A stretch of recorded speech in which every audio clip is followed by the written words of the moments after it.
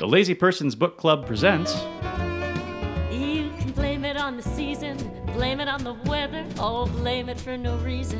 Blame It on Hoboken. It's the funny, music-fueled modern love story with a touch of mystery set in Frank Sinatra's hometown. Blame it on the game, blame it on the bat. Today's episode, Step 2. It doesn't blame it on Hoboken, but baby, stay with me. Previously on Blame It on Hoboken, New York City tour guide Carolyn Cates is using an ancient math formula to find true love on a deadline. While on assignment in Hoboken, New Jersey, she meets and hires a pushy matchmaker named Jimmy Foss in a Sinatra impersonators club called the Friends of Frank. Join us now as Carolyn tries to take the second step to love with Ned Allen, the perfectly normal guy that Jimmy Foss has found for her. Her assignment? Give Ned something that doesn't exist until he takes it from her. But what does that mean? Carolyn was still searching for an answer when she saw Ned again. They were walking through Times Square. Something wrong? You look worried. I'm trying to decode a riddle. Wow! Would you look at that? Times Square was normally filled with cars and buses and taxis. Tonight, it was filled with rows of brightly colored folding chairs. Ned led Carolyn into the elevator of a fancy office building. This is where I work when I'm in town. It has a great view of the square. Oh, this is incredible! Down below, dancers were twirling and leaping onto the folding chairs set up in Times Square. They lifted their chairs overhead, swung them onto their backs, and spun around, creating a blur of living color. Oh, Ned, it's beautiful! And thanks to you, I'm seeing it. This is the best idea for a date ever. Really? When my office manager offered me 2 party passes, I was going to say maybe because, as you may have noticed, I have this habit of being a maybe kind of guy. But then I remembered how you said yes when I asked you on a second date. Yes. Boom. Easy. Clear. You gave me this kind of secondhand confidence. And honestly, that's what got us here.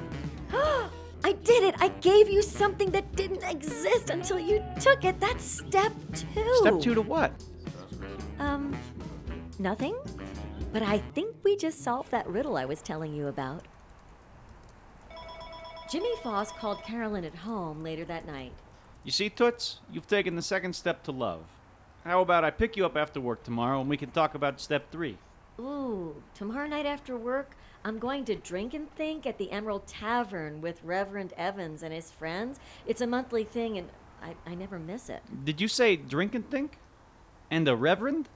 Toots, you surprise me. And I like a good surprise. How about I meet you there? When Jimmy showed up at the Emerald Tavern, the big question of the night was in play. Tonight's question is, how do... ... How do we do what we do? And why? Why do we do what we do? How we do what we do when we're doing the do of doing do's. Doobie-doobie-doo. How do we do? Yes! Atta girl. Do it, 10 p.m., last call. So, Toots, back to you and me and our nighttime walk through this beautiful town of yours. And our question of the night. How do we take this third step to love, Toots? How do we? Oh, look. There's our answer. Jimmy Foss pointed to a crowd of elegantly dressed people standing on the stairs of a turreted building in the middle of the block. Carolyn and Jimmy looked through the open doors of the building. Crystal chandeliers hung from the ceiling. A small orchestra was playing. Waiters in tuxedos were weaving through the crowd handing out champagne. The third step to love, Toots, is to take something. You want me to rob someone? Toots, taking things is easy. To get ready for your next step to love, that takes courage and risk. So here's what we're going to do. You're going to take a leap of faith.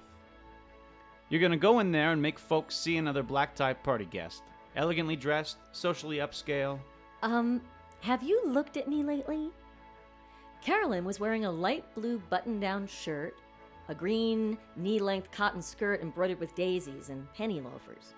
And this is where the courage comes in, Toots. The truth is, most people are too busy worrying about their own lives to see what's standing right in front of them. All you have to do is leap, take control, show them what they want to see. That's insane. It's the key to magic tricks. It makes rabbits jump out of top hats, and it's the key to step 3 to love. In this case, it will make a pretty girl in sensible clothes look like she's Cinderella at the ball. I could get arrested for this. Do you want to take the 3rd step to love or not? Because trust me, I've been down this road before. You'll never make magic happen if you don't take the leap. Carolyn started up the stairs to the ballroom. I hope they see Cinderella and not the rabbit. That makes 2 of us.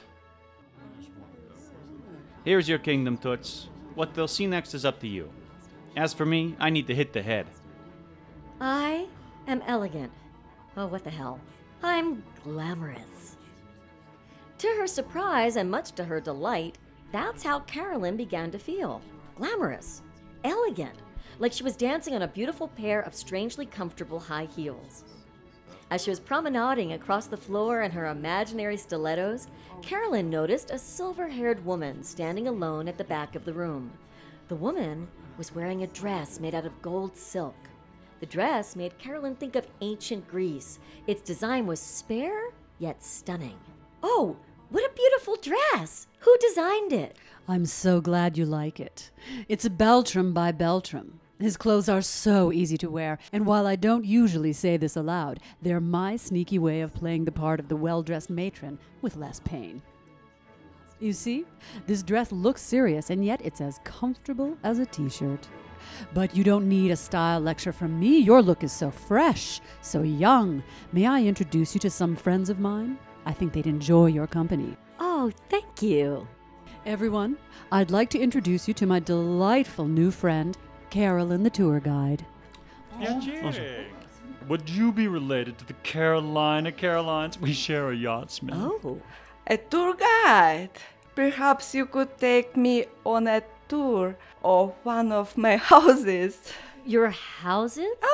I inherited 3 in the last year, all fully appointed. If I could just find the time to see them. Excuse me, Toots. Do you mind if I cut in? I requested the band play our song. You can blame it on the game, blame it on the bad. Oh, blame it on my name. It doesn't matter, you can blame it on Hoboken. But baby, stay with me. Conclude this episode of Sharon Glassman's Novel with Songs, Blame It on Hoboken, available at SharonGlassmanLive.com. This episode features, in alphabetical order, Jim Walker as Reverend Evans and Socialites. Connor Magyar as Jimmy Foss, and Bates Kojo Hansen.